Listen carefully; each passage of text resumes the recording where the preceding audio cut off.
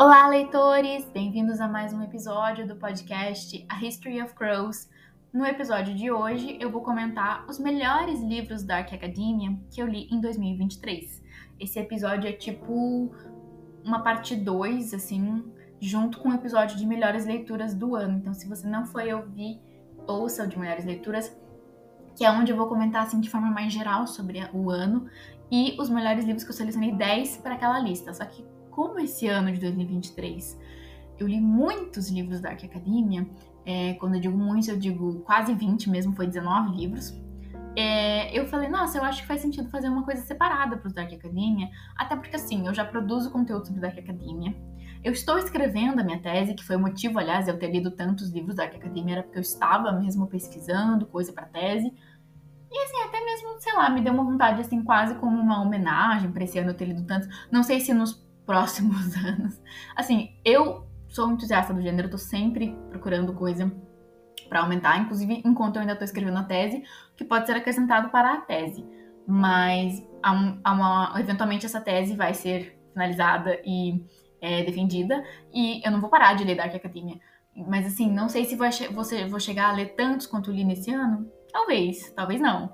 Mas o fato é que, assim, me fez sentido pra mim fazer um Melhores Dark Academia, assim como pessoas que leem muitos outros gêneros, muita fantasia, muito romance, muito thriller, suspense, as pessoas às vezes gostam de separar e fazer porque é o foco daquela pessoa. E o meu foco, então, seria o Dark Academia. E, enfim, eu li muitos livros esse ano, né? Foram 19, e teve muita coisa boa. Eu sou uma pessoa que eu sou entusiasta desse gênero, então digamos que é fácil de me agradar, entre aspas, no sentido de que eu acho que tem muita gente que vai ler o Dark Academia, às vezes achando que os livros vão ser como uma história secreta, e se decepciona porque nunca vai ser. E assim, eu já entendi desde o começo que nunca vai ser como história secreta. Eu nunca nem busquei isso, na verdade, né? Eu comecei a ler Dark Academia em 2019. E eu nunca quis um livro parecido com História Secreta, porque na minha cabeça não vai ter, entendeu? O História Secreta, ele é o pai desse gênero, então ele inspira tudo isso. Tem muita gente que tenta imitar o estilo do História Secreta, tanto em escrita, quanto em tema, quanto no que os personagens ali discutem, como eles vivem, como é o portrayal desses personagens. E tem vários jeitos que essa inspiração surge. E assim como tem livros que também se tornam sua própria coisa, entendeu? E se tornam, assim, na minha opinião, os grandes cânones do gênero, como, por exemplo, Babel veio ano passado. Enfim, eu não fico tentando buscar uma coisa que eu sei que não vai acontecer. E ao mesmo tempo também, assim como, por exemplo, uma pessoa que vai ler livros de romance, esses romances clichês, esses romances com capa de bonequinho, que é um romance bem romântico, né? Tô falando de romance romântico aqui. Eu uso essa palavra romance nesse caso aqui. Então, eles já existem certos tropes, certos clichês que as pessoas esperam, até tem seus preferidos. Por exemplo, quando você vai ter um romance, atualmente você tem lá um Enemies to Lovers, ou um Friends to Lovers, ou é um casamento de conveniência, ou é um fake dating, ou o trope lá só tem uma cama, ou Grumpy Sunshine. Então, assim, você já tem vários coisas que você pode encontrar nesse tipo de livro desse gênero. Aí você ou pode se guiar para os seus preferidos, tipo, tô procurando ler agora, tô com vontade de ler um Enemies to Lovers. Você vai lá e vê listas de coisa, procura. Ou você, enfim, pode ler coisas que você não conhece ainda e ter seus preferidos. E no Dark Academia, em partes, também é assim. E eu acho que às vezes as pessoas ficam sempre... O que eu vejo, assim, quando eu olho as resenhas dos livros que eu leio e tudo mais, ou a pessoa não gosta, tipo...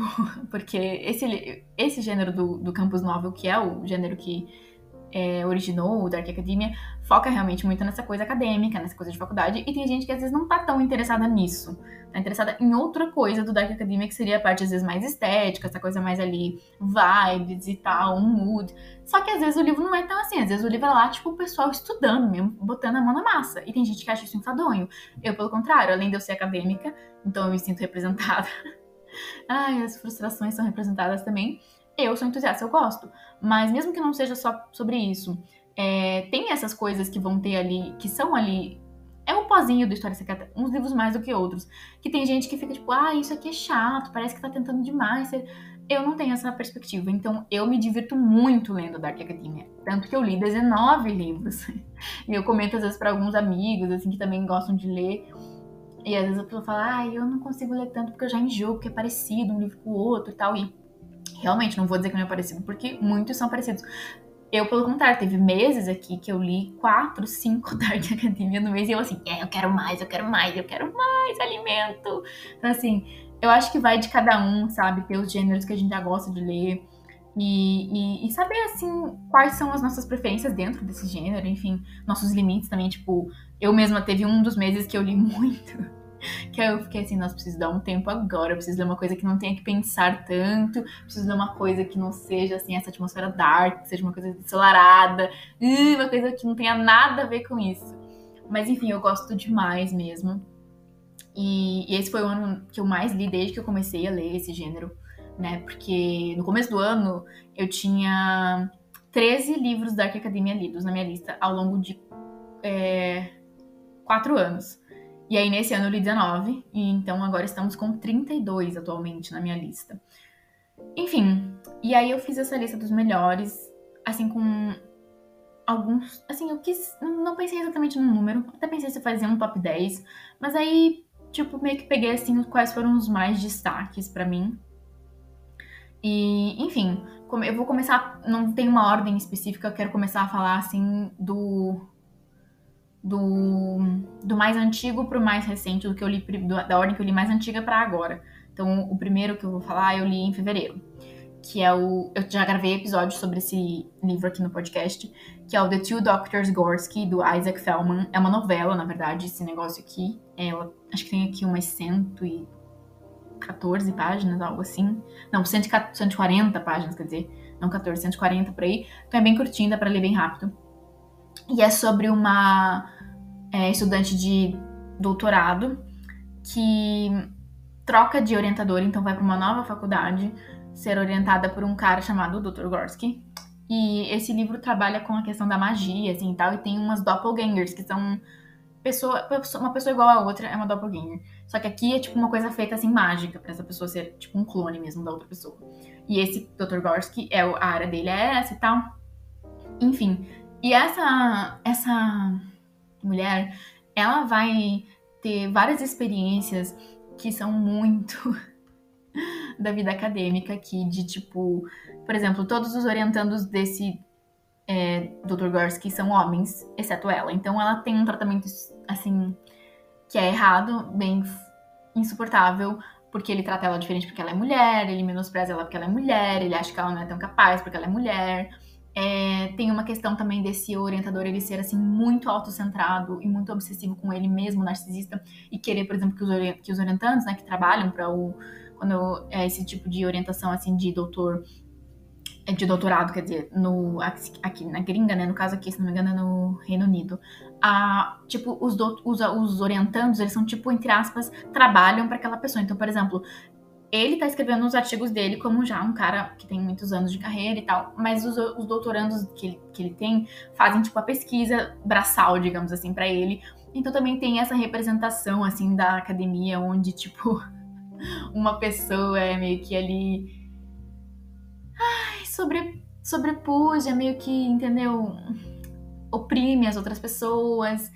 E, enfim, eu falei bastante desse livro já. Falei no meu TikTok, falei no podcast. Foi um grande destaque, eu dei 5 estrelas. E uma leitura rápida e, assim, bem impactante. E também acho bacana porque esse autor é um homem trans. E ele escreveu baseado nas experiências dele, antes da transição e tudo mais. Foi uma leitura que eu gostei muito, muito mesmo. Aí o segundo livro que eu queria comentar, entre os melhores, é o They Never Learn, da Lane Fargo, que eu li no finalzinho de março. Eu acho que, se não me engano, esse livro aqui, eu comentei num episódio que eu comentei 3 Dark Academia fora da curva, que acho que eu comentei esse, um outro que eu vou falar também de destaque aqui dos melhores, e mais um outro que não entrou na lista dos melhores, mas também é um ótimo Dark. Porque assim, o meu parâmetro é excelente, favoritado, daí excelente não favoritado, e, sei lá, maravilhoso, 4 assim, é muito difícil eu dar nota baixa pra um livro Dark Academia, mas enfim. Esse livro aqui é um dos melhores Dark Academia que eu já li, esse They Never Learn. É narrado de 2 pontos de vista, da professora e da aluna, então é muito legal porque tem essa parte de professor. Eu sempre tenho gostado de ler Dark Academia, que traz o ponto de vista de professor, de orientador, de pessoa assim, e trabalha essas dinâmicas de poder dentro da academia. E essa mulher, que é a professora, no caso, ela tem uma excelente habilidade de conseguir se livrar de fazer coisas erradas, mais especificamente de matar homens. Esse livro é meio que assim um revenge, mais ou menos assim, porque ela só mata homens que ela acha que merecem, ou seja, homens que fizeram coisas erradas, a visão dela, e, tipo, fazendo a justiça com as próprias mãos, digamos assim. E logo no começo, a primeira cena que abre o livro, ela tá matando um cara que participou de um estupro coletivo, e só que os outros estavam todos bêbados e ele tava sóbrio, então ela achou que ele merecia. Enfim, esse livro trabalha essas questões também, assim, de... aquele meme do I support women's rights, but mostly I support women's wrongs. Basicamente isso.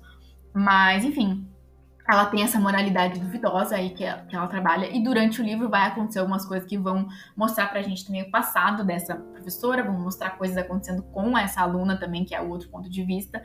E assim, é muito legal porque as frustrações dela com relação ao mundo acadêmico também são muito bem exploradas, tipo a dificuldade que é conseguir ter um trabalho, em inglês chama tenure, eu já falei sobre isso em vários episódios aqui, que é tipo basicamente você ser o professor catedrático, assim, você ser o professor fixo na universidade, a competição dentro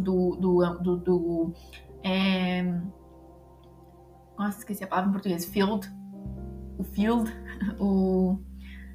a área que ela trabalha, e como assim, por exemplo, um colega que é um homem escreve às vezes uma coisa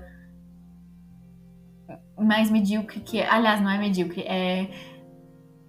ela pede para um colega fazer uma leitura crítica, assim, de correção e tal pra ela. A pessoa critica tudo que ela escreveu e daí passa um tempo e a pessoa rouba a hipótese dela, escreve um artigo e publica e recebe prêmio por isso. Basicamente roubando a ideia dela. Então, assim, tem várias coisas muito, muito, muito, muito legais. Também mostra, assim, uma questão do abuso de poder na relação de professores com alunas, principalmente professores homens com alunas meninas. Enfim, e também, assim, essa questão de as pessoas saírem impunes dessa situação, porque coisas que acontecem na faculdade, e principalmente quando a gente fala de faculdade, é uma coisa que está sempre presente, a questão do estupro. Isso já é trabalhado lá no Nona Casa, e é trabalhado em vários campos novos, porque é uma coisa essencialmente da vida acadêmica, principalmente porque lá nos Estados Unidos... ou enfim, em outras faculdades também, assim, no Reino Unido e tal, as pessoas costumam morar na faculdade, então, tipo, tem os dormitórios e tal, então tem, assim, uma questão ali que trabalha essa coisa da pessoa tá numa vivência ali que talvez torne ela vulnerável, e a faculdade não protege, não faz o que tem que fazer, não pune quem tem que punir, então tem pessoas que às vezes estão ali como membros do corpo docente, que já são por anos e anos e anos fazendo coisa errada com a aluna e nunca acontece nada. Então, assim, essa leitura foi muito satisfatória de ver, assim, essa personagem pegando com as próprias mãos e fazendo a justiça dela, mesmo que seja uma justiça, obviamente, né, horrível, assim, ela matando pessoas, mas é aquele tipo de livro que te tira da vida real um pouco e te apresenta uma, entre aspas, solução para um problema que, assim, como mulher também foi muito satisfatório, assim, ler. E eu amei, assim, amei muito esse livro, recomendo muito. Enfim, o terceiro livro dessa lista, que é como eu falei, acho que eu mencionei junto no mesmo episódio desse aqui, que era Dark Academia Fora da Curva, chama The Latinist, pelo Mark Prince. Esse livro aqui é muito bom, e ele é totalmente diferente dos outros dois que eu acabei de falar. Ele foca muito aqui no acadêmico. Então, esse aqui, por exemplo, se você não se interessar ou por ver realmente a questão acadêmica ou pelo tópico que está sendo apresentado, você vai achar talvez muito insuportável de ler. Basicamente, a gente tem dois pontos de vista, que é o da Tessa e do Chris, que é o orientando dela. Ela tá terminando o doutorado e ele é o orientador dela. Orientador, falei errado. E ela tá querendo, assim, abrir suas asas, sair. Ela tá terminando o doutorado em Oxford, ela já estudou tudo, ela já fez a graduação, mestrado e doutorado. Então ela tá querendo ir pra outra universidade, quem sabe conseguir um estágio, quem sabe conseguir, assim, um estágio não, a posição, assim, de dar aula, mas sem ser o fixo, ainda sendo, assim, só algumas aulas, ser assistente de algum professor, alguma coisa assim, mas ela quer ir pra uma outra instituição. E aí a premissa desse livro nada mais é do que esse orientador dela, o Chris, escreveu uma carta de recomendação horrorosa, ou seja, não recomendando porcaria nenhuma, pra sabotar a perspectiva dela de conseguir esse emprego fora da, agora que terminar a graduação. E a carta é horrorosa. A primeira coisa que ela descobre no começo, a primeira cena desse livro é ela descobrindo lendo essa carta. E aí ela fica chocada, porque por um lado ela também não acredita muito, porque ela tem uma relação, assim, próxima com esse orientador, e por outro ela também se sente totalmente paralisada, porque ela é muito dependente dessa outra pessoa. Tipo assim, ele conseguiu sabotar ela escrevendo o que ele escreveu. E fora isso, a frustração dela é porque ela é uma pessoa acadêmica fantástica, ela tem um currículo incrível, ela recebeu bolsa e prêmios, ela e o orientador aparentemente têm uma relação muito boa. O trabalho dela assim, é um do top do field, de novo essa palavra, não consigo lembrar a tradução dessa palavra aqui agora. Ai, meu Deus, o field é a área, acho que é a área de estudo, enfim. Então, ela fica se perguntando por que ele escreveu essa carta. E aí que vai motivar essa narrativa. Essa Tessa, ela é a estudante de clássicos, mais especificamente chamado de Latinist, porque ela estuda a questão do latim, da tradução de línguas antigas, e ela se interessa muito pelo mito de Apolo e Daphne, que, inclusive, esse mito meio que tem, assim, um paralelo com a relação dela com o Chris aqui no livro. E foi um dos aspectos que me deixou mais, assim, intrigada na história. E eu gostei bastante porque tem o ponto de vista dos dois. Então a gente vê a Tess passando por essas coisas e a gente vê o Chris e, tipo, o que ele tá pensando, por que ele tá fazendo o que ele tá fazendo. Mas ainda assim que o ponto de vista dele é um pouco mais irritante, pra não dizer outra palavra, porque as coisas que ele pensa são muito... Ele é errado. E assim, esse livro tem muita questão da obsessão. A pessoa está disposta a fazer tudo pela academia, tudo para conseguir o que ela precisa, para conseguir a bolsa, para conseguir o trabalho, para conseguir a tese, coisa. Também tem assim essa questão do interesse acadêmico dela, que mostra bastante ela traduzindo, ela trabalhando em cima das coisas, conferência acadêmica, escrita de artigo. Então, assim, tem muita coisa. A cadeia alimentar dentro da academia, assim, é muito, muito bom mesmo. Eu gostei muito. E o final desse livro é muito bom. Eu amo esse final desse livro aqui. E, de fato, que realmente é um dos meus... Eu não sei, isso que eu ia falar agora, eu fico olhando depois, eu fico pensando que eu devia ter favoritado coisas que eu não favoritei. E as coisas que eu favoritei, eu acho que eu fico emocionada demais. Porque eu dei 5 estrelas pra esse livro, e realmente é 5 estrelas, mas eu não favoritei. E ele tá na minha lista de melhores do ano, então por que eu não tinha favoritado? Talvez eu devesse ter favoritado. Fico meio confusa comigo mesma, entendeu? Mas enfim, é isso. O quarto livro dessa lista chama-se The Orchard. Eu também já gravei, tem episódio no podcast também desse aqui. E esse aqui foi um dos livros que esse ano eu achei mais similar à História Secreta. Só que até chamei ele de A História Secreta Judeu, né? Em inglês soa melhor isso. Tipo, think the secret history, but Jewish. Mas enfim, esse livro aqui, ele é muito similar à História Secreta. E assim, eu li vários livros, tanto que eu falei, né, esse ano só 19, e realmente eu não digo isso à toa, assim, não é todos os livros. Porque tem vários que vão se vender como similar à História Secreta, ou vão querer ser e vão falhar, enfim. Mas assim, eu não digo isso pra qualquer livro. Na verdade, o segundo outro livro que eu achei que foi parecido com a História Secreta esse ano, inclusive entrou nessa lista, já vou falar sobre ele. Aliás, tem um terceiro, vou admitir, mas esse terceiro nem entrou. Mas o segundo entrou aqui na lista, vou falar sobre ele daqui a pouco. E esse The Orchard, ele imita na questão principalmente da escrita do livro. E, assim, ele tem umas outras coisas que imita, assim, as aulas que eles vão tendo, enfim. A escrita desse livro, inclusive, ela é bem complexa, assim, eu tive uma certa dificuldade de me aclimatar para ela no começo, mas assim, depois que eu consegui me aclimatar, fluiu muito bem. É um livro bem grande, também mais de 500 páginas. Aqui a gente vai ter o protagonista chamado Ari Eden, que é um menino estudante numa escola ortodoxa judaica no Brooklyn, e depois que o pai dele é demitido, ele resolve se mudar para Flórida, porque lá tem uma comunidade judia muito forte, chamada Zion Hills, e inclusive quem reside nessa comunidade pode frequentar a própria escola do Zion Hills, que também é ortodoxa. E assim, a vida dele vira de cabeça para baixo, e inclusive tem muita coisa sobre essa questão dos judeus ortodoxos, que pode ser difícil para muitas pessoas de lerem. Eu acho que esse livro ele é o mais difícil de todos esses que eu tô recomendando aqui, ele é o mais difícil de você conseguir, assim, se aclimatar ao texto. Acho que essa é a palavra mesmo. Eu mesma tive dificuldade, e apesar de que eu tenho uma família judia, e eu estudei numa escola judaica quando eu era criança, não era uma escola ortodoxa, mas era uma escola judaica. E eu sei muitas coisas, e mesmo assim, tem muitas coisas que são só dos judeus ortodoxos. Então, eu mesma não sabia, e eu ficava assim, o que é isso? Que vocabulário é esse? O vocabulário é o livro inteiro. Ainda bem que o Kindle tem o dicionário do Kindle mesmo, porque senão tem coisa que eu não ia saber o que é, porque tem muita palavra, muita palavra. E tem horas que isso me fazia um pouco ter vontade de parar de ler, só que assim, eu fiquei feliz de persistir e continuar, porque esse livro é muito bom. Eu acho que foi por isso que, principalmente, eu não dei 5 estrelas pra esse, eu dei 4, mas é um excelente livro. Ele é bem forte também na questão do... como é que é? Romance de formação, né? Um Bildungs Roman, porque o menino tá no ensino médio, então tem muita coisa assim, ele vai escolher como é que ele vai pra faculdade, não sei o quê, as preparações e coisas mostram esse lado assim. E ele também é convidado pelo rabino, que é o diretor da escola, para fazer parte de uma aula especial para os seletos alunos, que aí a gente vai, então, ter essa vibe que lembra bastante a História Secreta.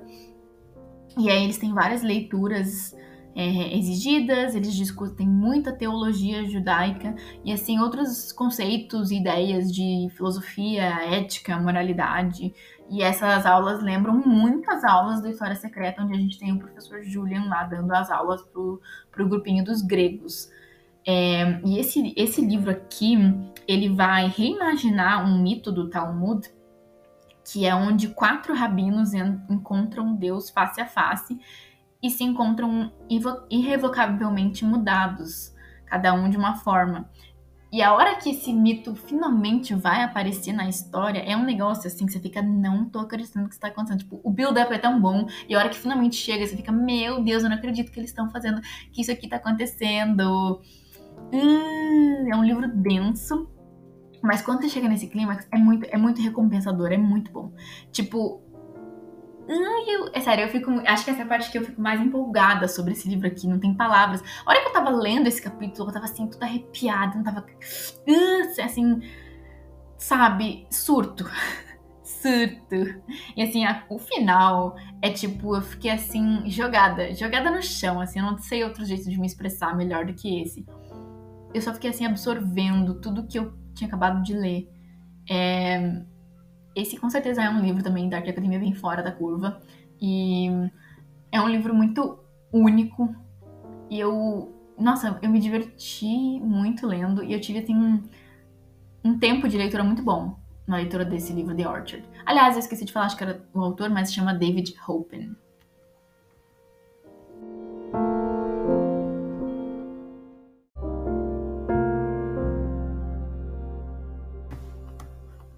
E aí, pra fechar essa lista, os últimos 2 livros, eu separei 6 livros, nem sei se eu tinha falado que era 6 no começo, mas enfim, são inclusive esses 2 aqui que eu tinha pensado em colocar originalmente na lista lá dos 10 melhores do ano. Só que daí eu decidi fazer essa lista da Academia, então eles não ficaram na lista, mas eles iam entrar na lista do top 10. O primeiro deles é o The Gospel of Eve, da Rachel Mann, que eu li em setembro. Eu tenho um episódio falando sobre esse livro que eu não postei. Ele vai ser postado depois que esse episódio aqui sair, mas ele vai ser postado. E esse livro, juro, ele é uma coisa assim que eu não sei nem como é que eu achei esse livro aqui, porque ele foi publicado em 2020 e tem 112, contando com a minha, tá? Porque antes tinha... Aliás, acho que alguém mais avaliou, porque o dia que eu li tinha 110, aí eu fui a 111. Então eu acho que outra pessoa avaliou esse livro aqui. Mas enfim, tem 112 avaliações e 31 resenhas, inclusive 31, uma delas é a minha. E é um livrinho que eu tive que comprar o paperback, porque eu não... simplesmente que compensava mais comprar o paperback do que o e-book, porque o e-book tava muito caro. Tava tipo assim, se eu pagasse 2, euros a mais era o paperback físico. Eu falei, mano, não vou pagar tudo isso por um e-book. Era muito caro o e-book. Enfim, e é caro em português, que eu já vi na Amazon. Enfim, esse livro aqui, ele é muito caro. Mas ele é perfeito. Ai, meu Deus, eu não sei. Porque eu procuro muito. Eu vou assim muito fundo no Goodreads. Primeiro porque eu já uso o Goodreads há mais de 10 anos, porque ano passado fez 10 anos. Em julho do ano passado fez 10 anos que eu uso Goodreads. Então, além de eu usar por muito tempo já, eu já sei assim. Eu vou fuçando nas coisas, daí entro na lista, uma lista dentro de uma lista, que depois eu entro no perfil, numa coisa, eu olho o título e vejo a resenha e clico no perfil. Assim, eu tenho meus esquemas de encontrar livros ocultos. E esse aqui eu me superei, porque, como eu falei, 110 resenhas. E assim, a primeira coisa que eu vi quando eu encontrei esse livro era a comparação com a História Secreta. E assim, a primeira coisa que, como eu falei lá no começo desse episódio, eu não confio muito nisso, eu não me baseio muito nessa coisa.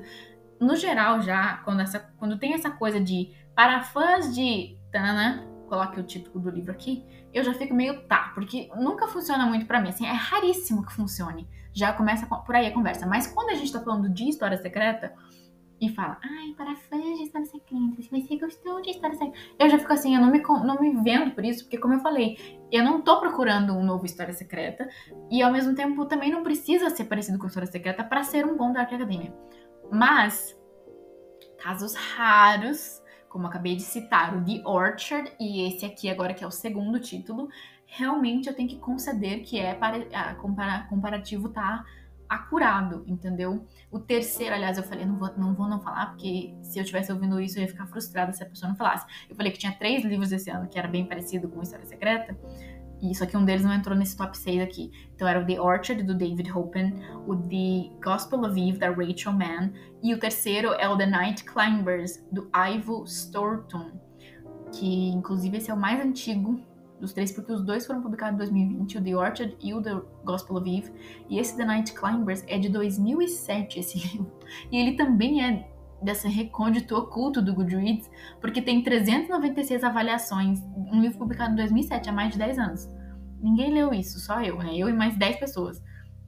E, especificamente esse The Night Climbers, ele emula bastante a questão da escrita. É muito, ele quer ser, ele sabe o que ele tá fazendo, e ele tá fazendo bem, porque eu gostei. A escrita é muito História Secreta. O The Orchard também, a escrita mais menos que o The Night Climbers, e o The Orchard, como eu falei, tem outras coisas que lembram. E no caso aqui do Gospel of Eve, o que me remete à História Secreta é porque a personagem principal, Catherine Kitty Bolton, é uma mulher de 24 anos que decidiu se tornar uma priest. Eu não sei se isso existe em português, a tradução de priest, porque priest não é exatamente um padre. Então eu não sei como é que é isso em português. Eu não sou uma pessoa versada na igreja católica. Eu não sei se é a tradução sacerdotisa, sacerdote ou padre, enfim, clérigo. Eu não sei, gente. Vocês que são que sabem, saibam. Mas é isso aí. Ela vai fazer um negócio da igreja que é pra ser um priest. Porque em inglês não tem gênero a palavra priest, então pode ser um homem ou uma mulher.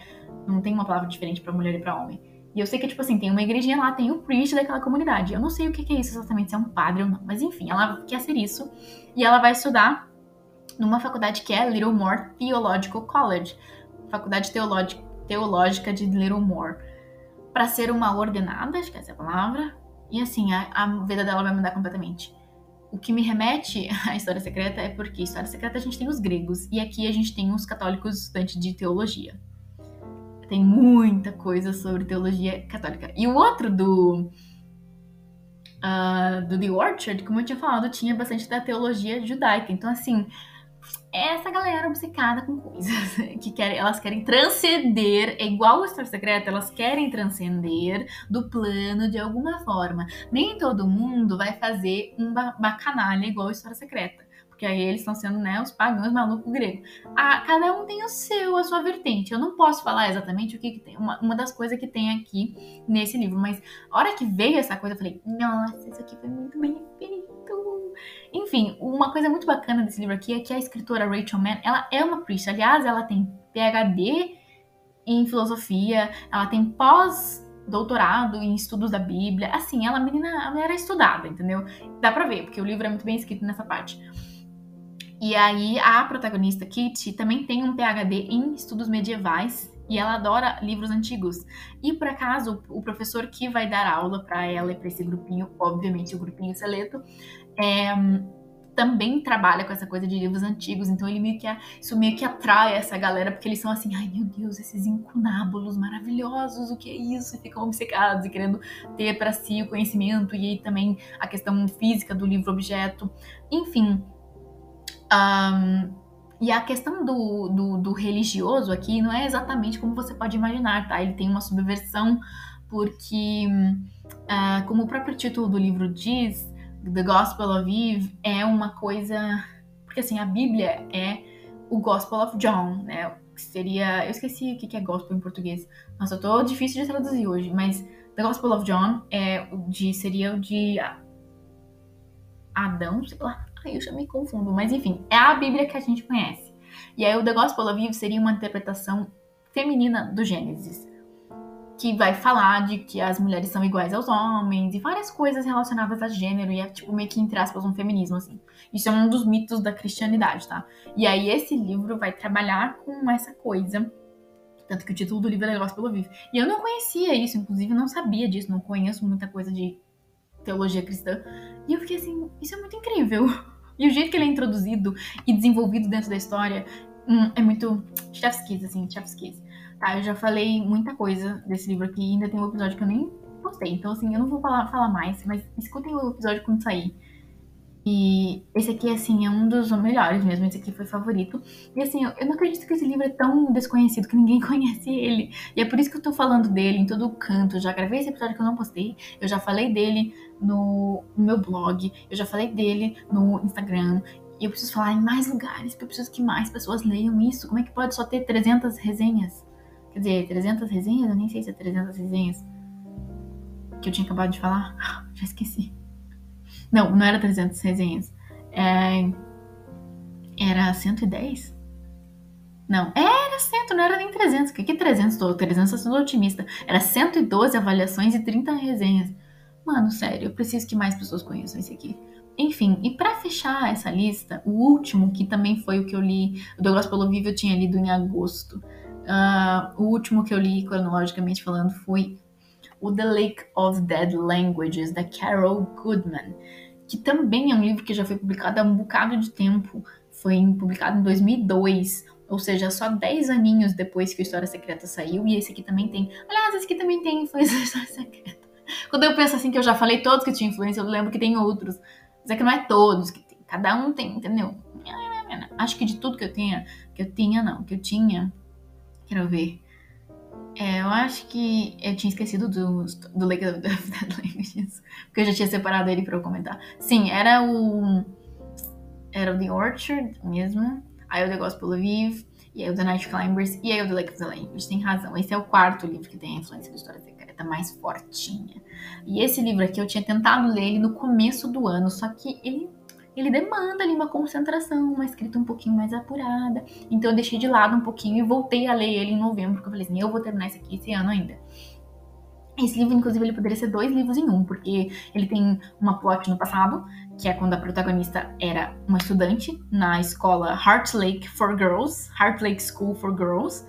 E aí, 20 anos depois, quando ela já é uma adulta e formada, ela tá voltando para trabalhar, para dar aula nessa escola. Então vai mostrar pra gente como ela era quando ela estudou lá e como ela é agora adulta sendo professora. O que é legal porque a gente tem, de novo, a questão do professor, só que é a mesma personagem.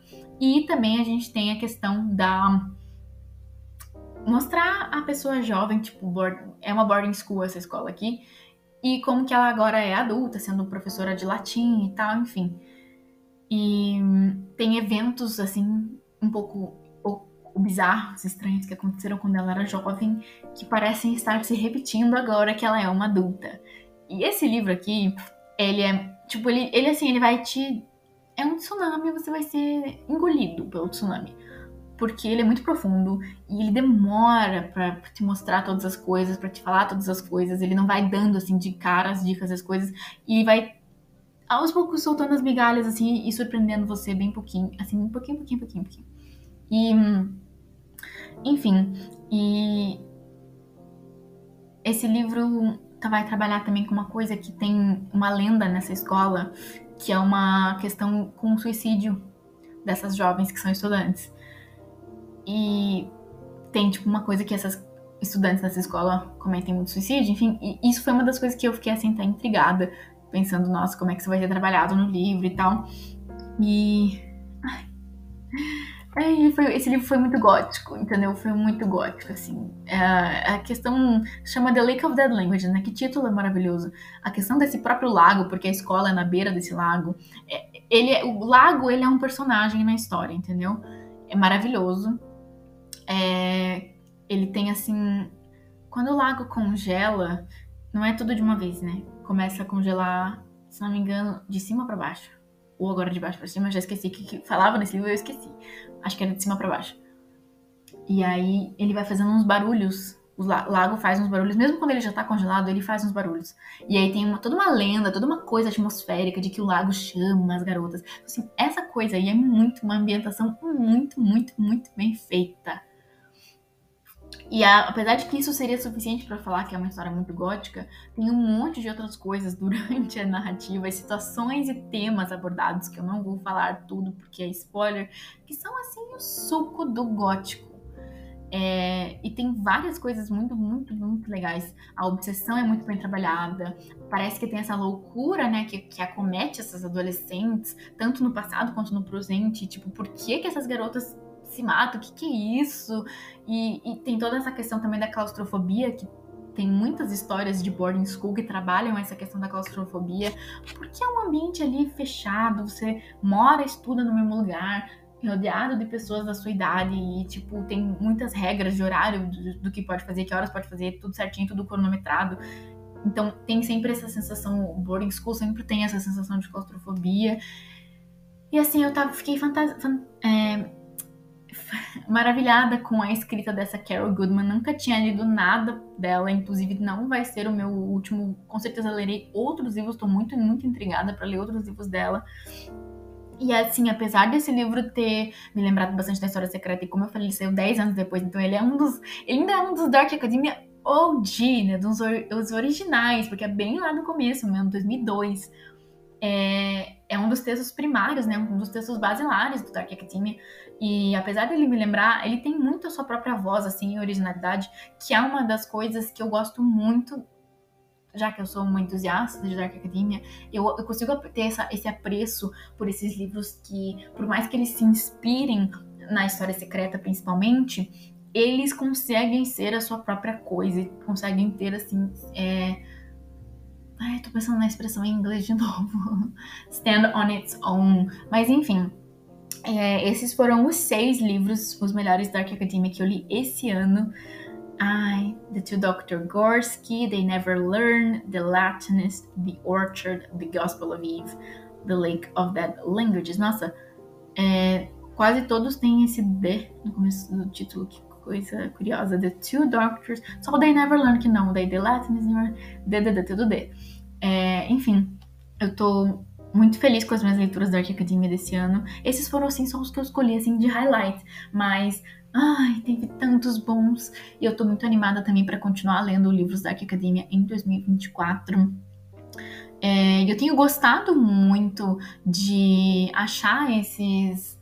Por mais que, óbvio, tenha muitos livros recentes, principalmente publicados assim em 2020, 2019, tem muito. Mas eu tenho gostado de achar esses assim que são publicados mais antigões, que nem o The Lake of Dead Languages, que é de 2002. E até aquele outro que eu citei ali, o The Night Climbers, que é de 2007. São pequenas pérolas ocultas, assim, porque já são livros que ninguém fala muito sobre, porque The Lake of Dead Languages já faz simplesmente 21 anos. Quase o mesmo, um pouquinho menos. A História Secreta faz 31 e esse faz 21. Então eu tô achando legal esse resgate que eu mesma tenho feito, não só pra eu ler, mas pra eu comentar e também trazer, assim, quem sabe, novos leitores pra essas obras que talvez já foram um pouco esquecidas. E esquecidas como o The Gospel of Eve, que tem 100 resenhas, eu preciso que mais gente leia esse livro. Enfim, esse foi o episódio dos Melhores da Academia. E eu amei gravar esse episódio. Foi muito legal. Foi muito legal revisitar essas leituras incríveis que eu fiz durante o ano. E é isso. Se você ouviu até aqui, muito obrigada. A gente se vê na próxima. Tchau, tchau.